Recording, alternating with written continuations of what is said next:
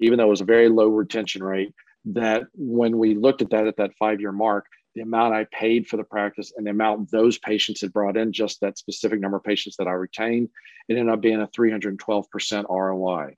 So it worked out, but that's not something you can know. So you have to go into this thinking, what's your plan to get new patients, to get your name out there, because you can't depend on any of the previous patients coming to see you, at least in cosmetic surgery. I mean, they may be fine people, but they're not necessarily coming back to see you.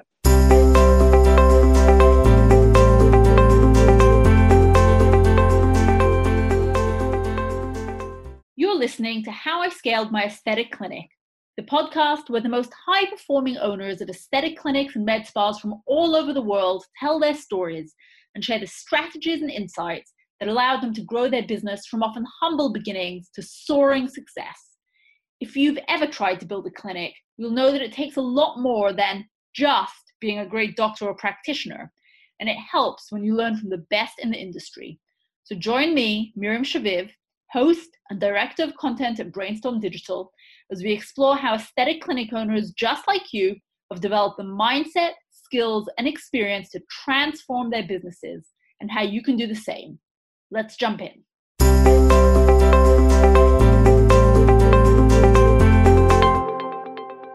Dr. Jonathan Kaplan is owner of Pacific Heights Plastic Surgery in San Francisco. He completed his plastic surgery fellowship at the Cleveland Clinic, where he was trained by the team that performed the very first face transplant in America. And then he practiced in Louisiana for 6 years. It's here that his career took an unusual turn. Rather than starting up his own practice from scratch, about 8 years ago, he bought an established practice in San Francisco, which has been growing ever since. In this episode, we're going to talk to him about why he made that decision and how he took another doctor's practice and successfully made it his own. Dr. Kaplan is also founder of Build My Bod Health, a website and an iPhone app with a price estimator.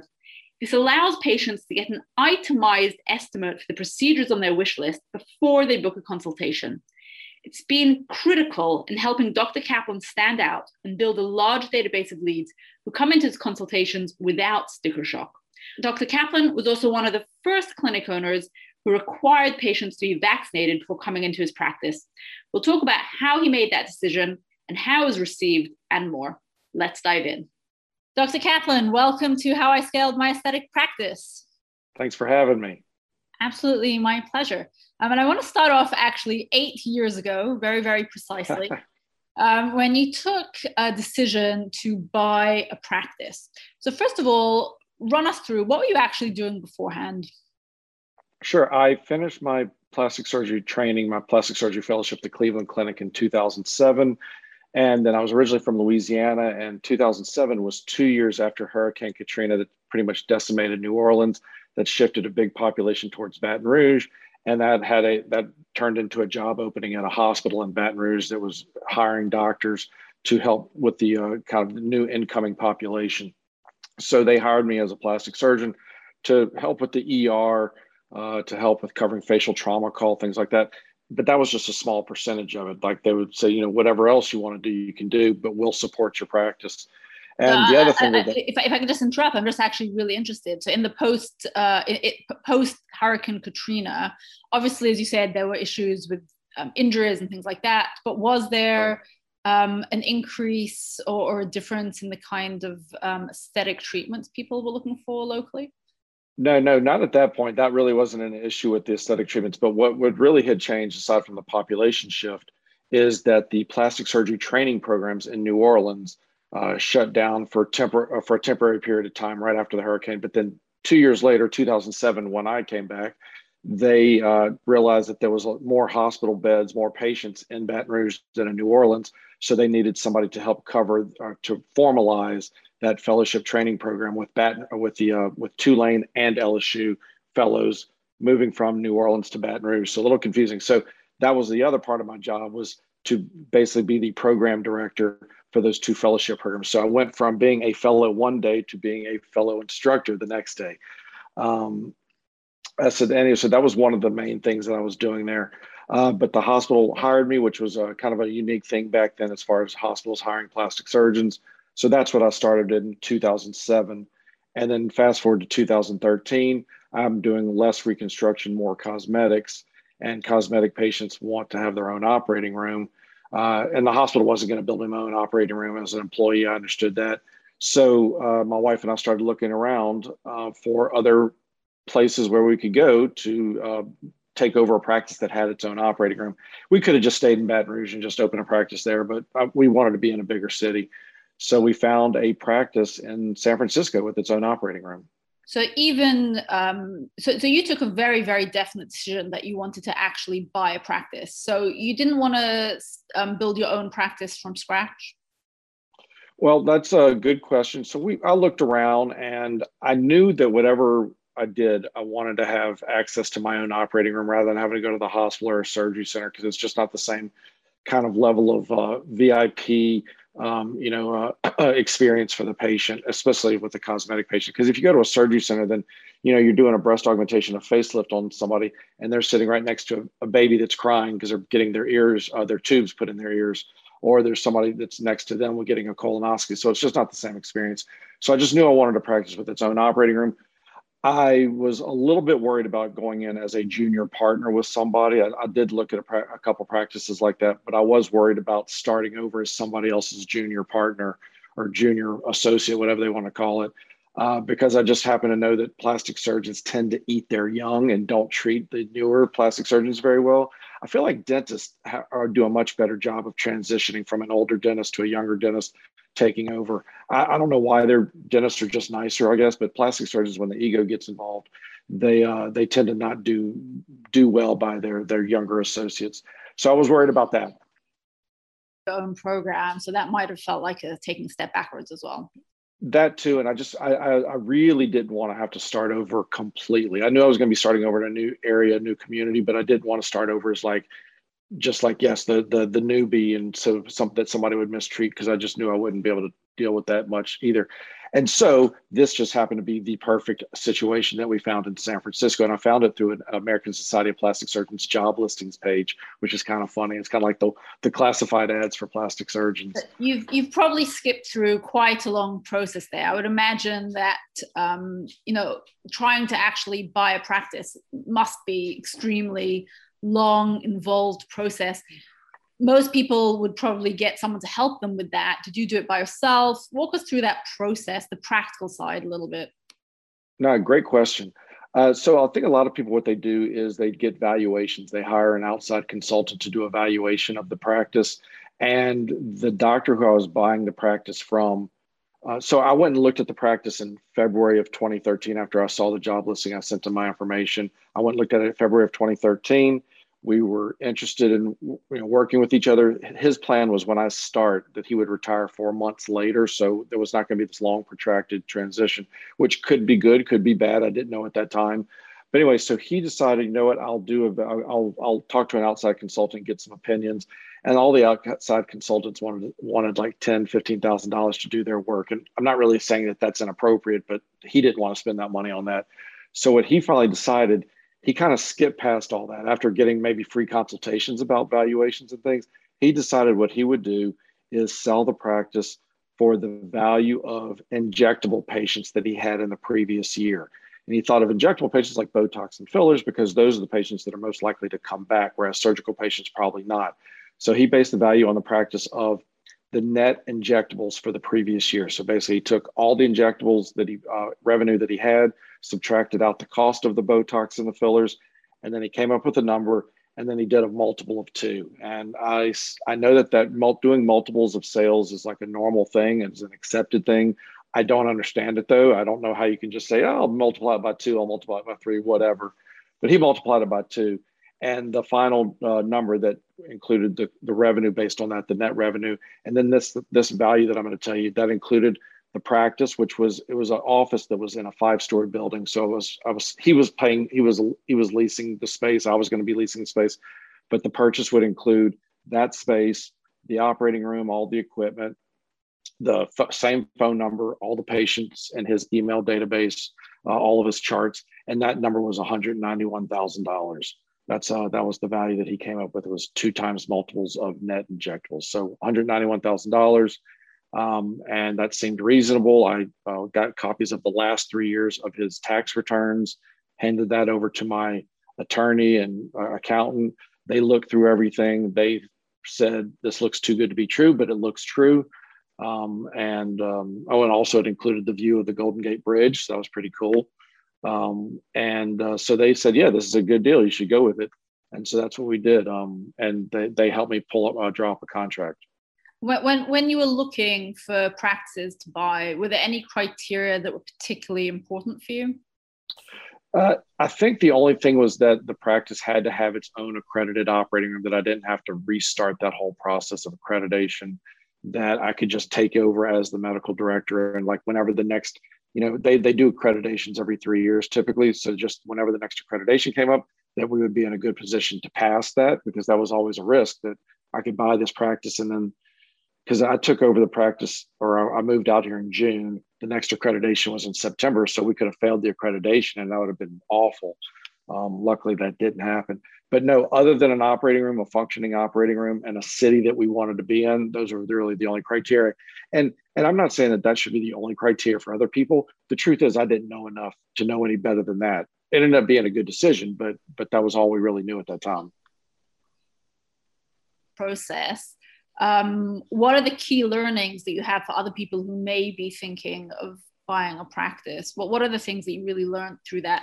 Not from actually taking it over, but just from the actual sales process. The sales process from that? Yeah, the dollar figure is important, because a lot of doctors may try to get a nest egg out of it. They may try to squeeze a nest egg out of the sale of their practice and ask for some unreasonable amount of money. So you've got to determine if the amount they're asking, does it include the physical property? If you're buying the land, then you can get a really good valuation of the land, get comparables in the neighborhood. So if you're getting land involved, that would be great. If the office building, that might be really valuable. But if you're only getting the practice, what I did, make sure they're not putting a lot of value on goodwill. Goodwill is is kind of a euphemism for screwing you. There's like really nothing in goodwill. People say, oh, I've got all this goodwill, all these patients. Yeah, but those patients came to see you. They're not necessarily coming to see me. They don't even know who I am. The other thing that's really important that made it a lot easier for me is that there were no devices, no aesthetic devices that still had leases on them to pay off. So that would have been a problem, because I wouldn't have wanted to take on any of those devices, because the warranties on laser hair removal machines could be like 15 grand a year. So even if you're paying, you just have bills right out the gate as soon as you get there. I understand paying rent and things, but if I'm paying like a couple $1,000s for a lease payment, or then I have to put a $15,000 warranty on top of that, that would have made it much more difficult. So I would try to make a purchase and exclude those things, and let the doctor that's selling try to figure out what to do with those devices if you don't want the devices. Okay, so far we've talked about kind of the practical aspects. What were the things that really worried you in the run up to this purchase? That's funny. It's a funny question, because it's got a funny answer. So the worry that I had going into this process is that when I was coming there, he told me, he was very clear from the get-go that he was leaving in 4 months. And I was really worried that wasn't going to be enough time for a transition. Like I was thinking, maybe he could stick around for a year, introduce me to more of his patients. And then when I got there on the first day, he was a nice guy. But as soon as I got there on the first day and I saw the practice and I realized that this was going to be mine, I was worried 4 months wasn't going to come fast enough.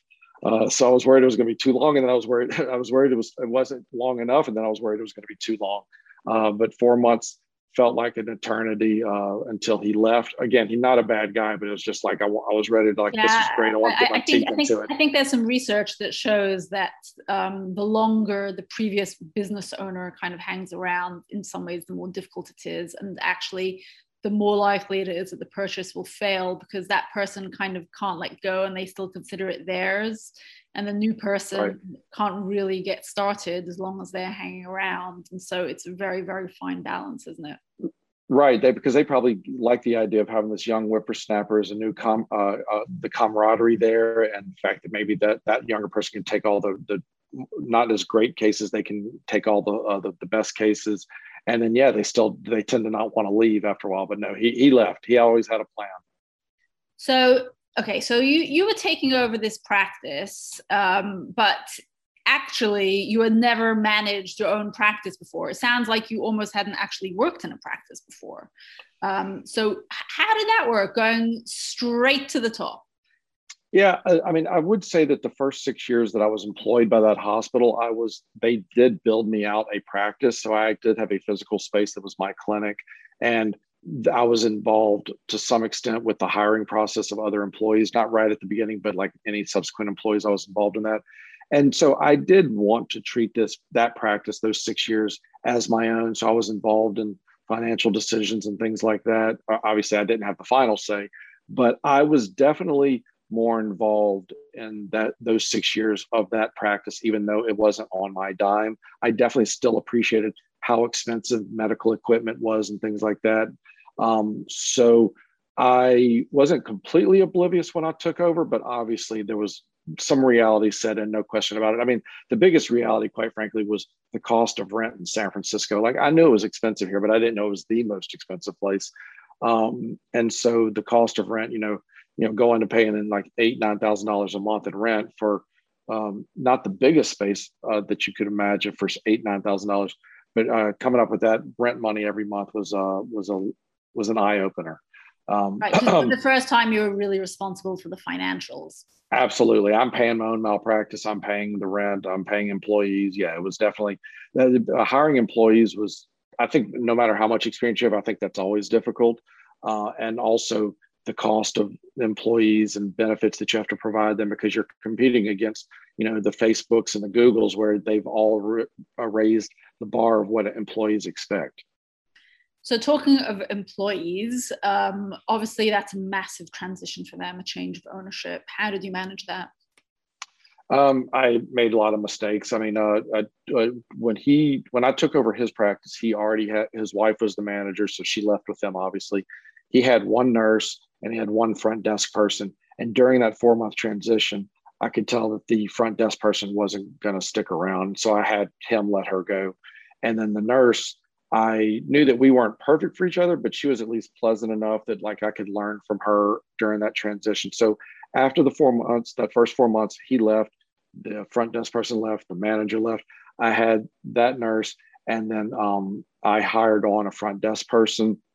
And then after a few months, after I got comfortable with the operating room and all the accreditation stuff, the nurse left, and I replaced her with 2 nurses. So we've had some turnover over the years. But we finally settled, like after the first year, we settled into 2 awesome employees that were here for like 5 years. And then they left to go do different things in their life. And now we've got a really great team again. So it definitely comes in waves, how happy you are with your staff. But in some ways, when you actually took over the practice, that was starting from scratch as well. So then I have to ask, how did the patients manage that? Because for them, it wasn't just the doctor that they knew disappearing and the front desk manager. It was pretty much everyone. Almost must have felt like a new practice for them. So how did you manage that with the patients? How many did you retain, and how did that work? Right. Well, so that the doctor was good about, the previous doctor was good about, he had a party at the office one night to introduce me to his patients, and some patients came, and one patient said, well, I just don't know if I could ever come back and see you. And I was like, why did you come to this party? It was a very odd conversation. But so at the time I didn't know, but what we did is we did a study 5 years later after I'd been here for 5 years. I've been here for 8 years now. So after I was here for 5 years, we took a snapshot. We looked at all the patients he left me, his database, which by the way, was like an email database of like 200 emails. So he had been in practice for 30 years, but keep in mind that he didn't start collecting emails until 2001, but they were like all on paper. Only 200 of them were actually in a database. I culled about I think it was another 500-600 emails to bring it up to like 800 in the database. Anyway, so took all the charts, looked at everything, and then 5 years forward, we looked at what patients of his that he left us ever came back, and it came up with the number of 161 patients came back to see us. That comes out to 8.8%. Of his patients that he left me came back. Because essentially what you were paying for when you bought the practice partially was the patient list, but the patient list turned out to be not terribly valuable. So What do you attribute that to? So this is the thing, is that you can't know that when you're taking over the practice. You asked me about advice and things like that. This is the most important bit of advice, but you can't know this at the beginning. You have no idea how many of these patients are going to come back. I think it is maybe more typical with dermatology or dentistry for a lot more of those patients to come back, because maybe they're having, like, it's a skin check, but these are people who are maybe coming back for like cosmetic surgery, and so they don't really know who you are. So I don't think that it's actually a particularly bad sign that percentage of people came back to see me. It may have been, that's the way it always is. I think when you ask somebody about how many patients can you expect to retain, they'll always tell you 20%. But I would suggest that anytime anybody tells you the number 20%, they're just making that up, because 10% sounds too low, 50% sounds too high. I think 20%, whenever it's used as an example, is just a made up number. So you mean 20% when you're purchasing a practice? 20% of the patients staying with you. I think when you ask like other people that are the talking heads about that, they're really making it up. They don't really know how many people are going to stick around. And so I think that my data is actually the first data I've ever seen where somebody actually measured it 5 years in. I'm not saying nobody else has done it. It's the only time I've seen the data though. And 5 years in, that's the percentage of patients that stuck around. And the thing is, if you're a primary care practice, you can't survive with that low percentage of retention. I mean, like, because each patient's paying you like, just a few dollars at a time to see it, $30, $40 or whatever for a clinic appointment. Luckily in plastic surgery, these are high dollar patients. And we did the math and they were spending like, on average $12,000 per surgical procedure, and, several $1,000s in non-surgical services. So it was okay, is my point, even though it was a very low retention rate, that when we looked at that 5-year mark, the amount I paid for the practice and the amount those patients had brought in, just that specific number of patients that I retained, it ended up being a 312% ROI. So it worked out, but that's not something you can know. So you have to go into this thinking, what's your plan to get new patients, to get your name out there, because you can't depend on any of the previous patients coming to see you, at least in cosmetic surgery. Base. Correct. I mean, they may be fine people, but they're not necessarily coming back to see you.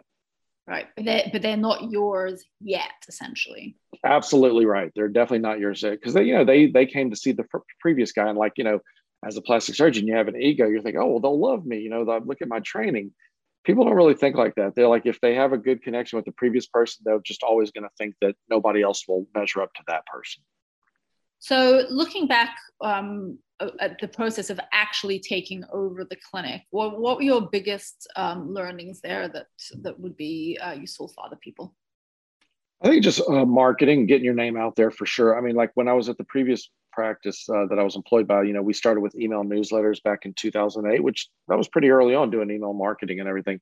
So I took that idea that I'd learned from that previous practice, and I was like, okay, we've got to take this now 800 emails and build it bigger, because we've got to start email marketing, doing like, cross promotions with maybe different other businesses in town.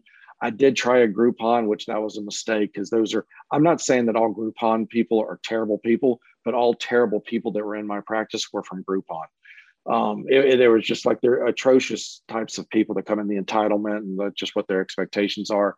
Again, not saying that about all Grouponers, just the ones that I had. So I would not do that. But as far as my recommendation for other people, what I did is that we started with that email database, and then we wanted to grow it. We did outreach to other businesses, local businesses. And the main thing is how we grow the database. I mean, that's easy to say, oh, grow your email database.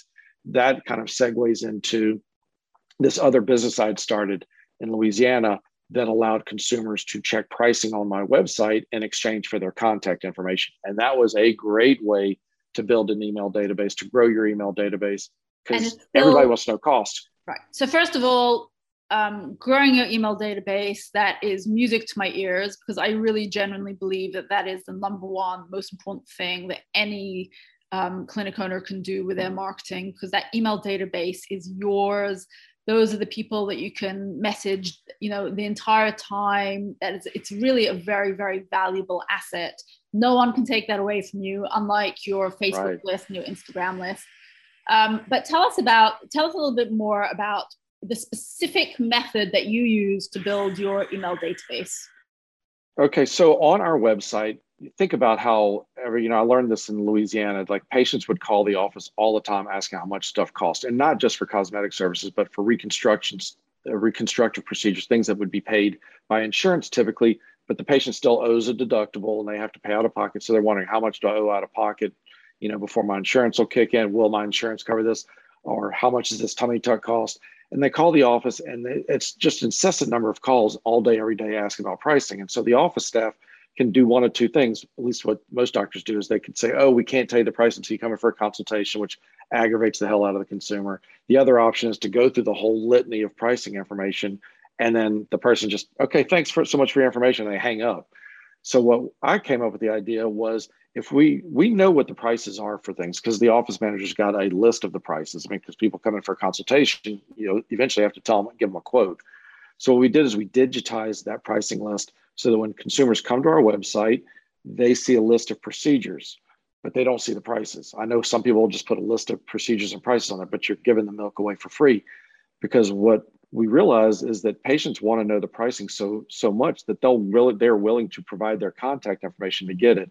So they come to our website, they see either a chat bot or a price estimator, where they scroll through, choose the procedures they're interested in, add it to their wish list. And then before they can see the price, or before the price is emailed to them automatically, they put in their contact information.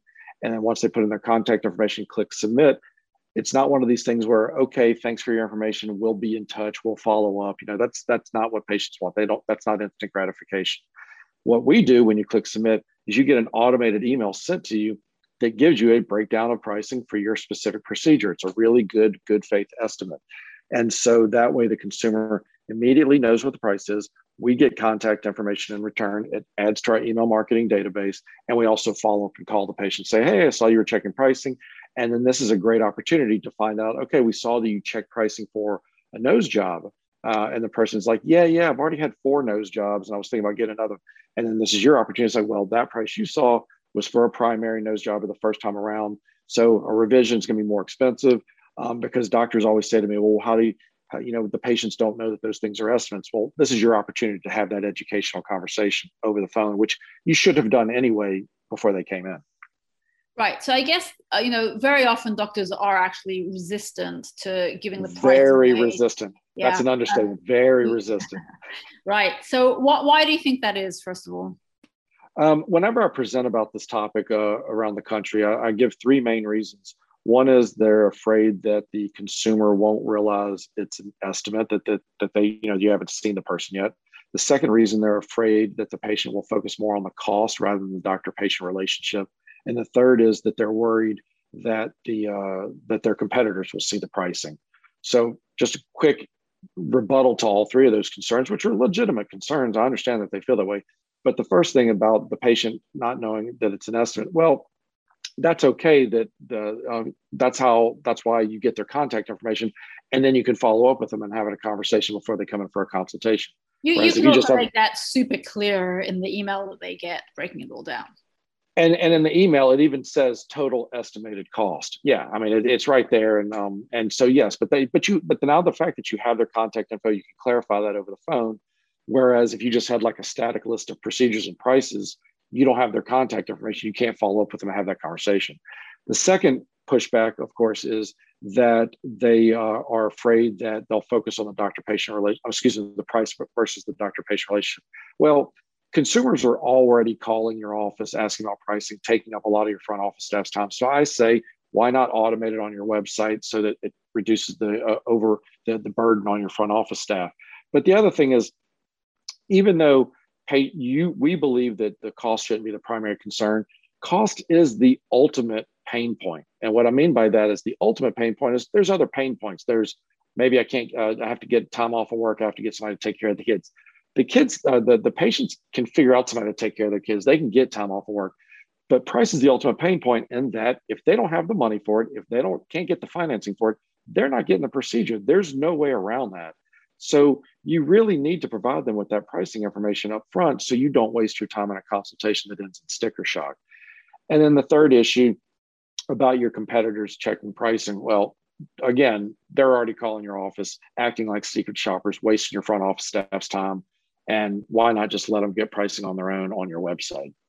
and not take up anybody's time in the process.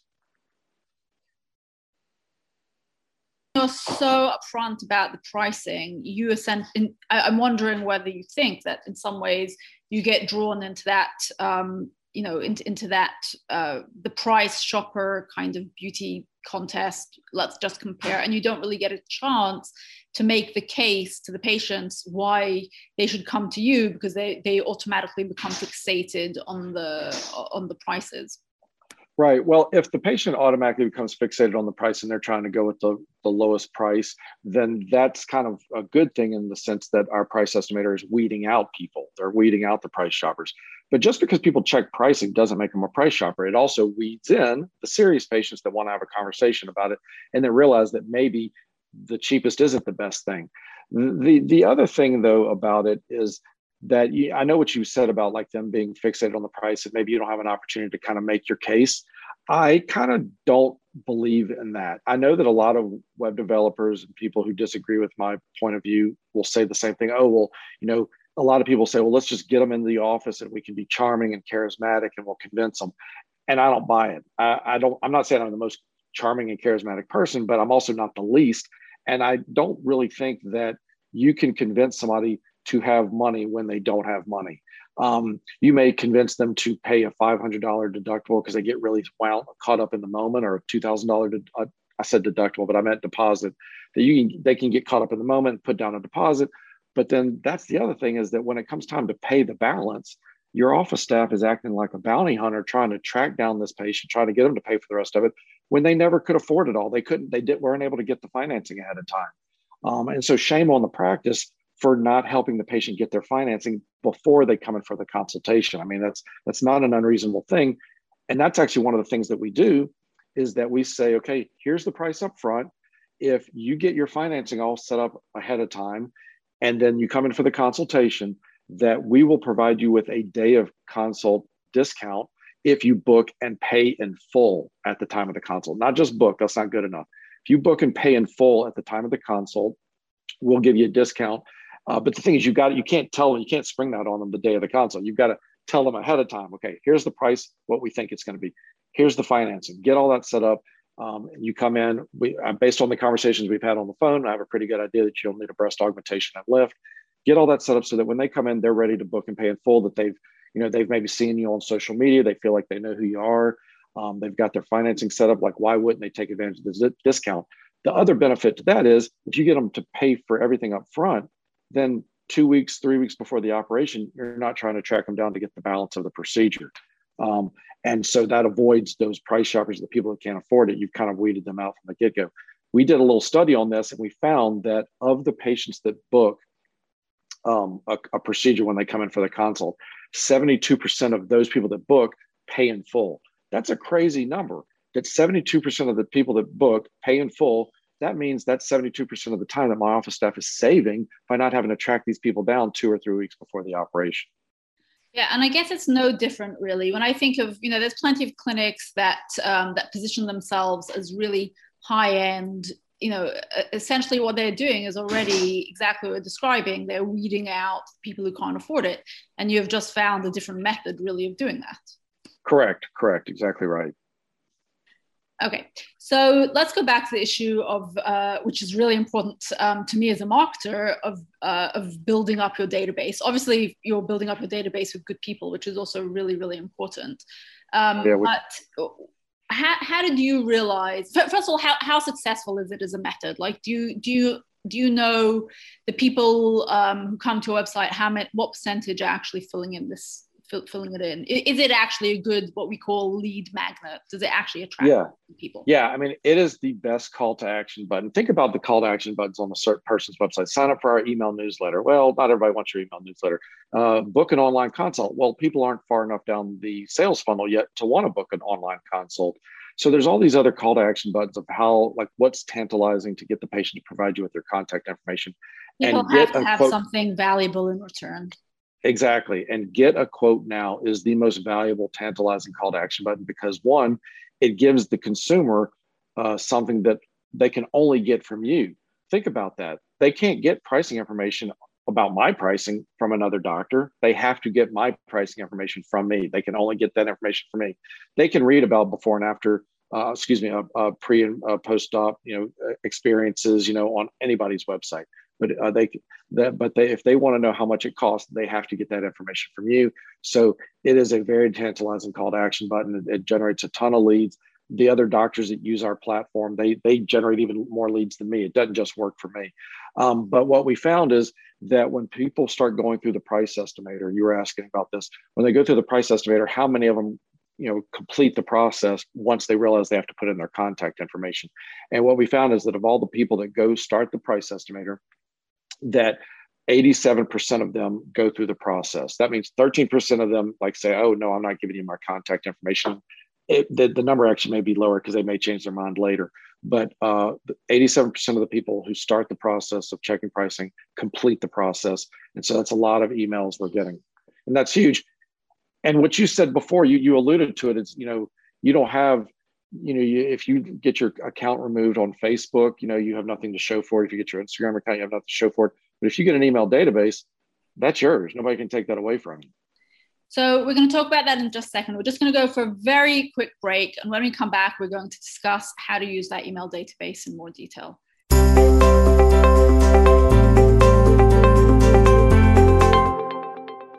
Over the past 6 years, we've helped dozens of aesthetic clinics and med spas all over the world promote themselves online. We're constantly examining what works and what doesn't, and tweaking our methods to help clinics grow faster and more easily. Looking back on hundreds of campaigns, we concluded that there are just 4 pillars which separate the 5-star clinics from the average Joes you see everywhere online. The best clinics don't promote absolutely everything. They focus on a small number of highly profitable treatments in their marketing. Repeat business is at the heart of their campaigning. They understand that existing patients are more profitable and easier to convert than new ones. They immerse their patients and their leads in their world, marketing frequently in several places in a very coordinated way. Finally, their marketing feels intimate and personal, not generic. These 4 factors are the pillars of our aesthetic immersion marketing system. If you're tired of marketing that doesn't resonate or make you stand out, and you have spare capacity and expensive machines which are being underutilized, this new marketing approach can help you stay busy with your most profitable treatments.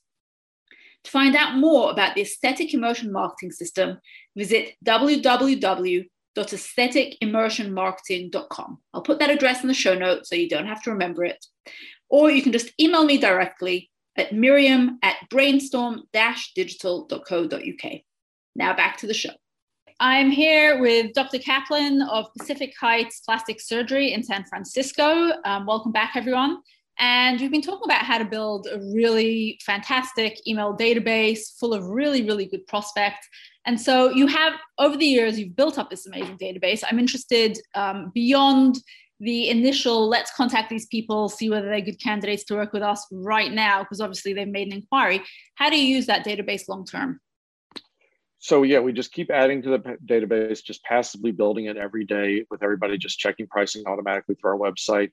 And then we send out monthly email newsletters. So that's 12 additional touch points throughout the year. And we try to always make it something interesting and educational in the email newsletter. We don't really ever announce specials or anything like that. We don't, that's a whole nother subject when it comes to specials. Like we don't do things like 20% off this, 20% off that. You've built up a database of people who are serious about being able to pay for things. So to then devalue that with monthly specials would seem completely counterintuitive to me. So it's obvious you're doing yes. the right thing. Well, that's one reason. Yeah, it's counterintuitive, but also when you start running so many specials, you don't know how many. Like, how does the front office staff keep up with all the different specials, and how do they not make a mistake and give 3 things away for the price of 4? I do find that it comes back to this idea of building value, right? So you are creating your email list by providing value upfront, by giving them something they really want, which is the estimate. But we find that the clinics that actually use their email list in order to deliver more value, they're delivering nurture material and really educating patients about different procedures. They're a lot less likely to need those specials because people see the value of what they're buying, and they're more likely to want to buy, to be willing to pay full price, essentially. Yeah, and I'm a big believer in discounting with a purpose. That just don't just do a discount just to get more volume of patients. It's got to be strategic, exactly. Which again, that's like a whole nother podcast. But there is one thing that I do want to take up with you, and I know that we've discussed this before. You mentioned that you email people once a month. See, I would argue that's not enough. You've built up this amazing database. You have the opportunity to really make a lot more use of it, right? If you're gonna build it up, take it to the max. And what we always find is that we see an enormous jump in responsiveness from the database when you move from emailing once every 2 weeks to every single week, because the relationship becomes so much stronger, especially when you're not just sending out discounts, but you are actually sending out value. To me, at least once a week is really the kind of the magic frequency where the email database really comes into its own. And I'm interested to know whether you've actually experimented with emailing it any more often. Well, I mean, I was always worried before, that if you email them too often, you'll irritate them and you'll have a lot of unsubscribes and things like that. But since you and I talked a week or so ago, I did start sending out an email once a week. And I have to say, there's not that many unsubscribes. It's kind of impressive. I mean, I guess because we're probably giving them some good content, but yeah, it wasn't like this huge deluge of people unsubscribing from our database. Yeah, you won't see massive unsubscribes. You only see the unsubscribes when you're sending them stuff they don't want to receive. And to me, that's more about, if that happens, the clinic has to rethink what they're sending. And I think that if you build up good relationships with people stay on your list, and what happens is they become more used to hearing from you, and they become more used to opening your emails, and over time they become more regular readers, and you can only benefit from that. So wow, I'm really impressed and happy to hear that you're emailing more often. I think that's really fantastic. We did our little A/B test. Like I said, our A test was before I talked to you, and we were doing it once a month, and now the B test is after I've talked to you and doing it once a week. And I'm definitely not disappointed. How about that? I'm very pleased.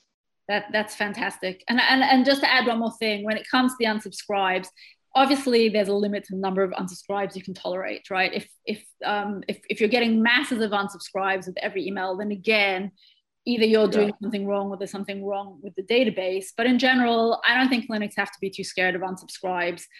Ultimately, you need to market to the people who really want to hear from you and the people who are going to buy from you, instead of worrying about the people who aren't. Because, as long as the unsubscribes are a little trickle, if you email more often, then ultimately you're creating stronger relationships with thousands of people and you're losing 3 or 5 people.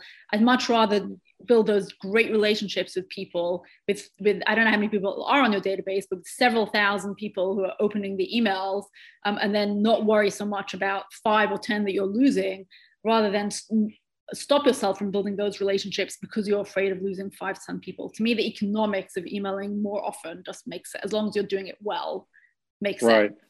Yeah. We have a little under 15,000 active email addresses in our database. So really pleased with that.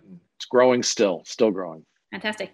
So let me ask you, what other marketing works for you? I know that you have a fantastic Instagram presence as well. What else works for you? Yeah, we're definitely doing Instagram. Really very little on Facebook. I write blogs, put blog posts on our website just to kind of keep the content active and new. So hopefully Google respects that. And so we'll repost some of our blog posts on Facebook and tweet it, but that's the extent of it. Don't really get any patients from it. We just want to have a presence on those platforms. But most everything is showing surgery or non-surgical services on Snapchat or Instagram stories. Now putting things on Instagram Reels and TikTok. So that takes a whole lot of time. And you just have to hire millennials who know how to use those things so they can take whatever content you're generating in your office and put it up on those things. And right now we have a great staff that's doing an awesome job. I know people talk about, should you hire a marketing person, but we have not found that to be very helpful. hiring somebody as an outside social media marketing person, it's kind of hard to do that because you really need somebody on the ground creating the content. Um, uh, and then the other thing, I've really tried everything. We did an airplane banner once, and that might have worked better if we did it more than once. We've done billboards, which everybody sees. Billboards are really get the word out there. They were relatively inexpensive during the pandemic, so that was a good decision at the time. But it may be too expensive otherwise. And then the other thing I've got. What's your secret to making Instagram work, though? Oh, my secret. Does it actually generate? Does it actually generate business? First of all. Yeah, no question. I've given some talks on this before, and not to make everything go back to the price estimator, but one of the most common questions on social media when you show before and after photos, everybody wants to know how much does that cost? And rather than giving them a range or telling them the price in the comments, we say click on the link in bio, or or they direct messages, and then those are clickable links we can send to them, and we can send them a link to the specific procedure that they're interested in on our website, where they can check pricing for that specific procedure. Rather than just sending them to the price estimator to scroll through and find the procedure, we can send them a clickable link to that specific procedure. They go through the process, put in their contact information, they immediately get a breakdown of the pricing. So that has been super effective, that we absolutely generate leads through social media. Because I argue all the time that social media can be very passive in that you're putting out all this content, you're just hoping somebody comes in, but you need to interact with these people so that you get their contact information. You've got to turn these followers into real email addresses. That's right. It's top of the funnel, as it would be known in the business. Really, it's about capturing people's email addresses, and I think that's one thing that many clinics haven't really understood properly. And it's absolutely true that you need to use it in order to gather your database, and that's the best way really to use it. Right. I think people lose sight of why they're doing the social media. It's like you're trying to generate leads, and that's not just followers. That's actual people with first names, last names, email addresses. And the thing is, you've got to find a way to get them to come to your website to find out what their information, because you can't just message somebody a week later on Instagram, say, hey, you asked about tummy tuck last week. Hey, you want to come in for a consultation? I think you could do that, but I think it's creepy and I don't recommend it. I think if you get them to come to your website and they put in their contact information, then you have much more a greater license to reach out to them. Then what did they think was going to happen when they gave you their name, email address, and phone number? Right. And you can also set up all kinds of automations which feel really personal. The drip campaigns. Yeah, and they are more personal because they're about the specific things that they actually inquired about rather than broadcasting to the masses. I have to ask you, you mentioned the pandemic before, and I know that you guys were one of the clinics that quite early on required vaccination from your patients. So how did you come to that decision, first of all?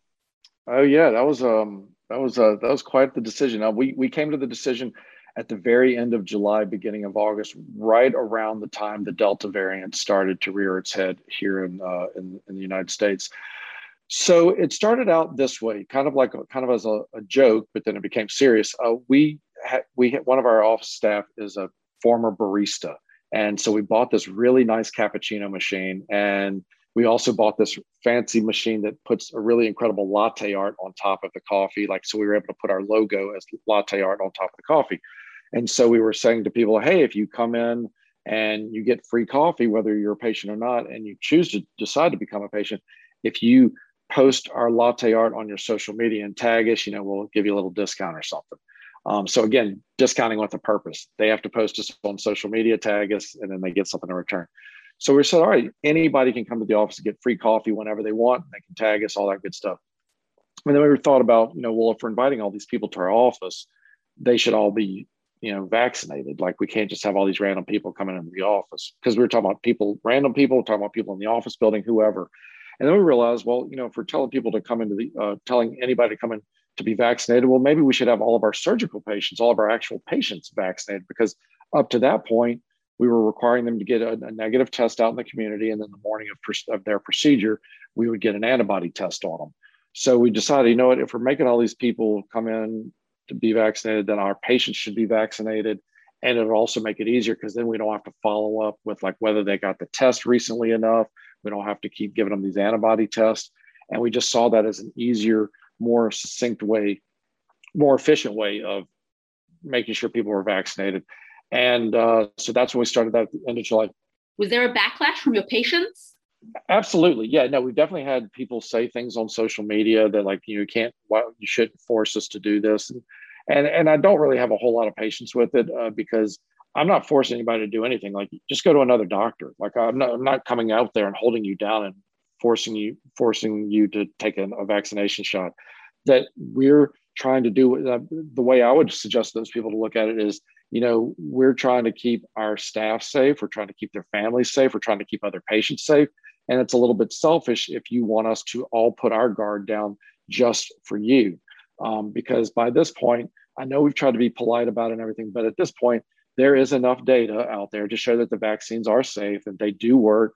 They do help reduce the chance you'll get it, but it also, more importantly, if you do get a breakthrough infection, it reduces the chance of you being sick as hell and having to be admitted to the hospital. Has there also been patient support? Yeah. No, people like definitely think, oh yeah, like kind of are cheering us on, saying thanks so much. It makes me feel safe, And the other thing is that in San Francisco, it's not so out. I mean, maybe people outside the community are surprised by it, but within San Francisco, all the bars, all the restaurants to go inside, you have to be vaccinated. It's not even a negative test anymore. You have to be vaccinated. So we're not the only ones doing this. We may be the only medical practice talking about it, but I mean, it is becoming the standard. And now the federal government's requiring everybody. So we might have made these decisions before the restaurants and the bars and the federal government, but everybody else was on the same page as far as requiring the vaccinations. And that's so yes, we actually just sent out a survey. One of our email newsletters, since we're sending them out once a week now, we sent out a survey asking people, whether they were vaccinated or not. And it was like 80-20. And of those that weren't vaccinated, we asked why they weren't vaccinated. And they had a litany of reasons. Mostly they said that they didn't think there was enough data. And then of those that weren't vaccinated, what would convince you to get vaccinated? And then most of them said no matter what, they're not getting vaccinated. But then some people would say if their doctor said they had to be vaccinated, if they wanted to go to a concert, they'd get vaccinated. If they're going on a trip, they'd get vaccinated.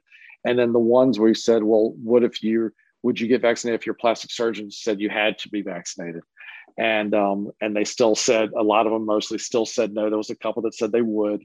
And then we threw this question in there kind of just to see what people place what people place importance on. So like if people aren't placing importance on the fact that it is safe and there's all this great data out there about the safety of the vaccines and how effective they are, what do they place importance on?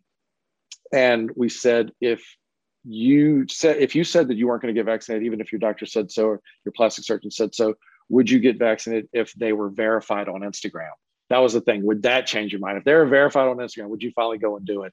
And one person so far in the survey, because we just did it this week, one person so far said they would go get vaccinated if the doctor was verified on Instagram. I could not believe it. I couldn't believe it. But that's that. We're close to the end, but I do have one final question for you. And I really want to bring this full circle. We started off talking about how you bought your own practice.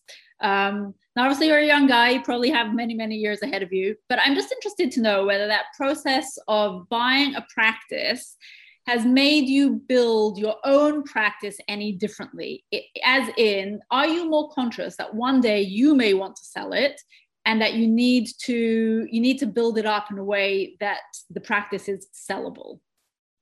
Absolutely, such a great question. I've written about this in several online journals, and that's one of the ways I finish up the article that I'm writing about buying a practice and my experience and some of the statistics that I threw out there as far as how many patients we retained and all that good stuff.